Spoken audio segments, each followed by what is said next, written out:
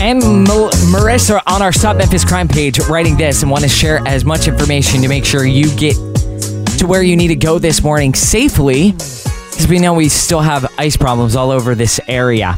She says, not sure where else to post, but I know this reaches a lot of people, referring to our Stop Memphis Crime page on Facebook. The cut through that many people use to get to Baptist East at the intersection of Shady Grove Road South and Shady Grove Road East is a giant sheet of ice that you cannot see until you come over the hill.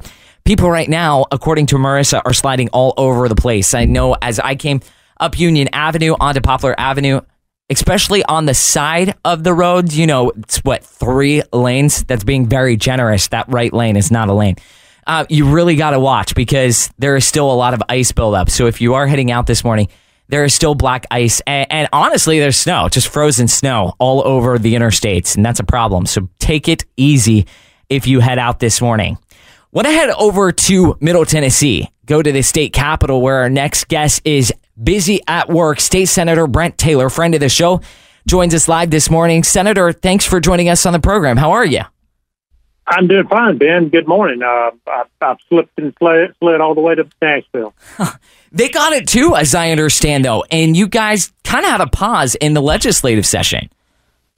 We did. You know, clever me trying to outsmart everybody. I came up last Sunday trying to get ahead of the weather, literally walked into my apartment, and when I got the message that they were going to cancel the rest of the week activities, and so I wound up getting snowed in Nashville last week.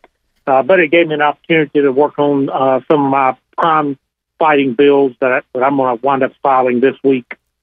Well, I guess I'm thankful for the snow day then that you had, because we could use that as we tackle our crime problem here in the city. So let's talk about a letter you're getting ready to, or you did send to our Attorney General, Jonathan Skrmetti, because it demands some answers.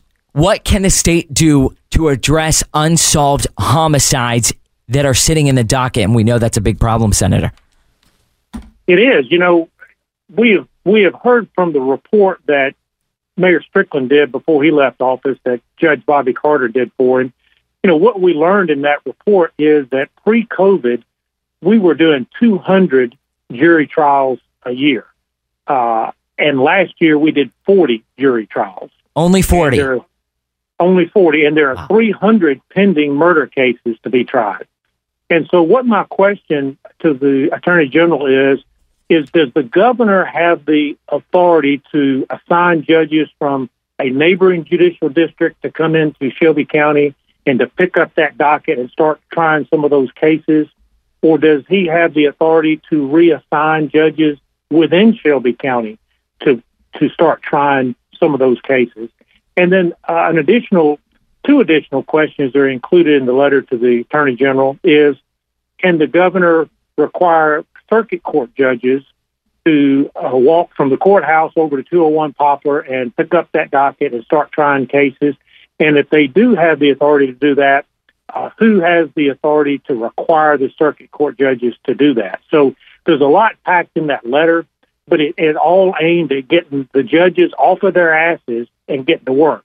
And I can tell you that if these were funeral directors at my funeral home that were capable of working funerals, but they were instead sitting on their asses, I'd be, first I would fire them. If I couldn't fire them, then I'd be reassigning funeral directors from different funeral homes to come over and help with the caseload. Yeah, a business guy. That's the mentality we've got to have. I said that on the morning show. I cannot not show up and do my job. If I don't, I do that maybe one too many times, Todd Starnes is going to fire me. And I'm going to be looking for another job. How much more important the people at the very top that wear those cloaks, those robes, and hold the gavel of justice in our city are not showing up and doing their job. I understand the pandemic made things difficult, but Senator, we're out of the pandemic. There are no excuses. You look at the contrast, and you pointed that out. 200 in 2019 cases they were able to push through, and 40 in the year of 2023. Absolutely unacceptable. Do we know what they're doing? Are they just being straight lazy?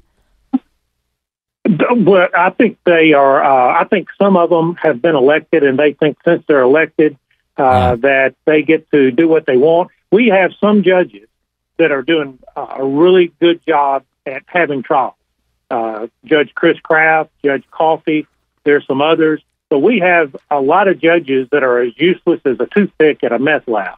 And we have to turn that around and make sure that if we've got judges that have been elected to do a job, that they need to be doing that job because the public demands it and our safety and security demand that we do it.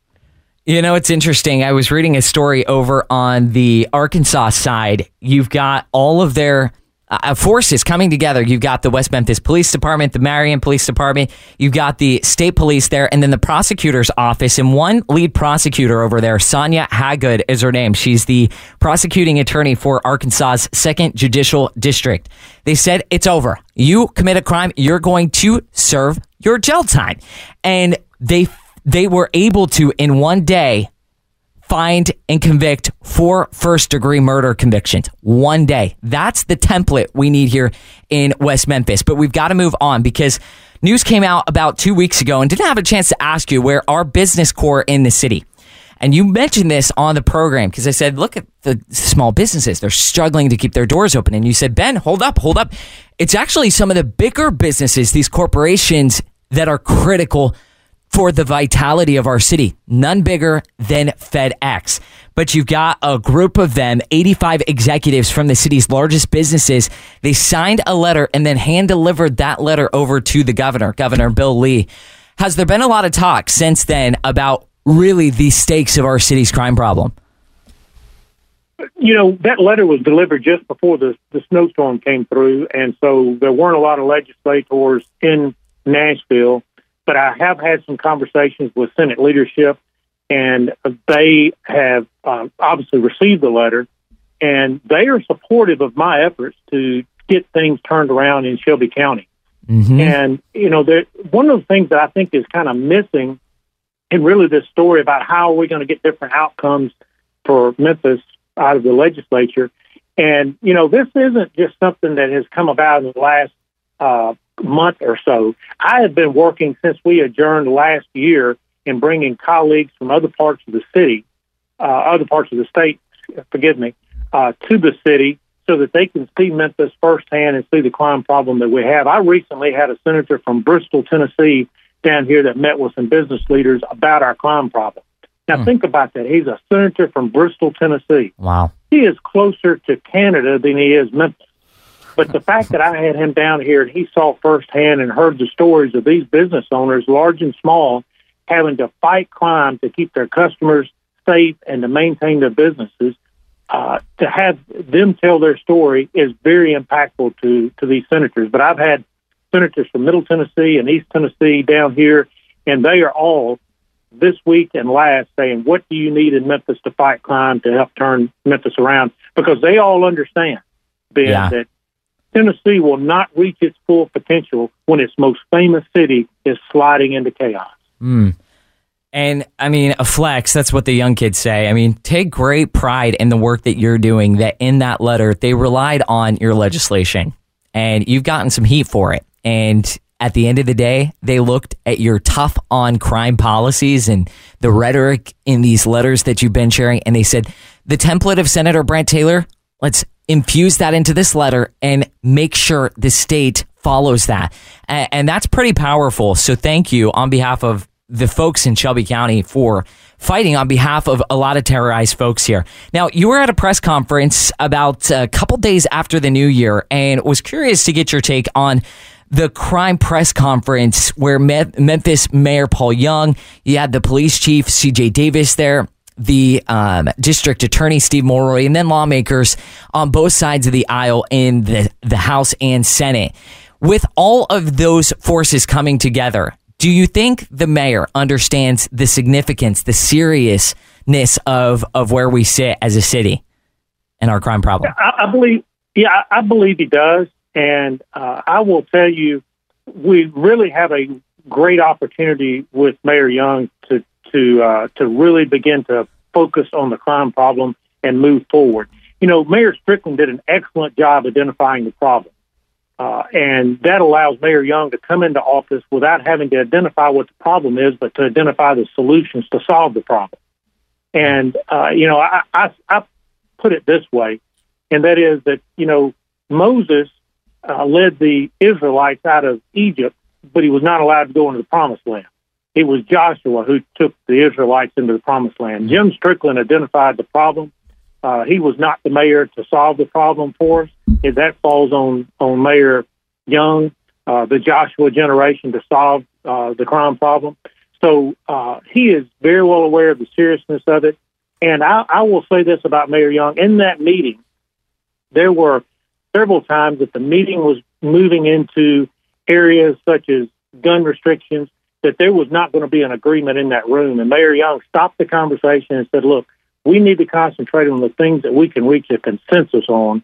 And when it comes to gun restrictions and other topics, we're going to lose our consensus, and we need to focus on the things that we can all agree on. So I'll give him credit.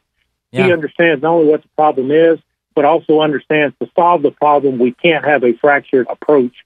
And there are ways we can solve this without getting into different silos and beginning to really fracture the group he's pulled together. All right. Well, good stuff. Gonna leave it there. Fortunately, we have a great attorney general, don't we? He is fantastic. He was on the show last week, and we have a friend in the state.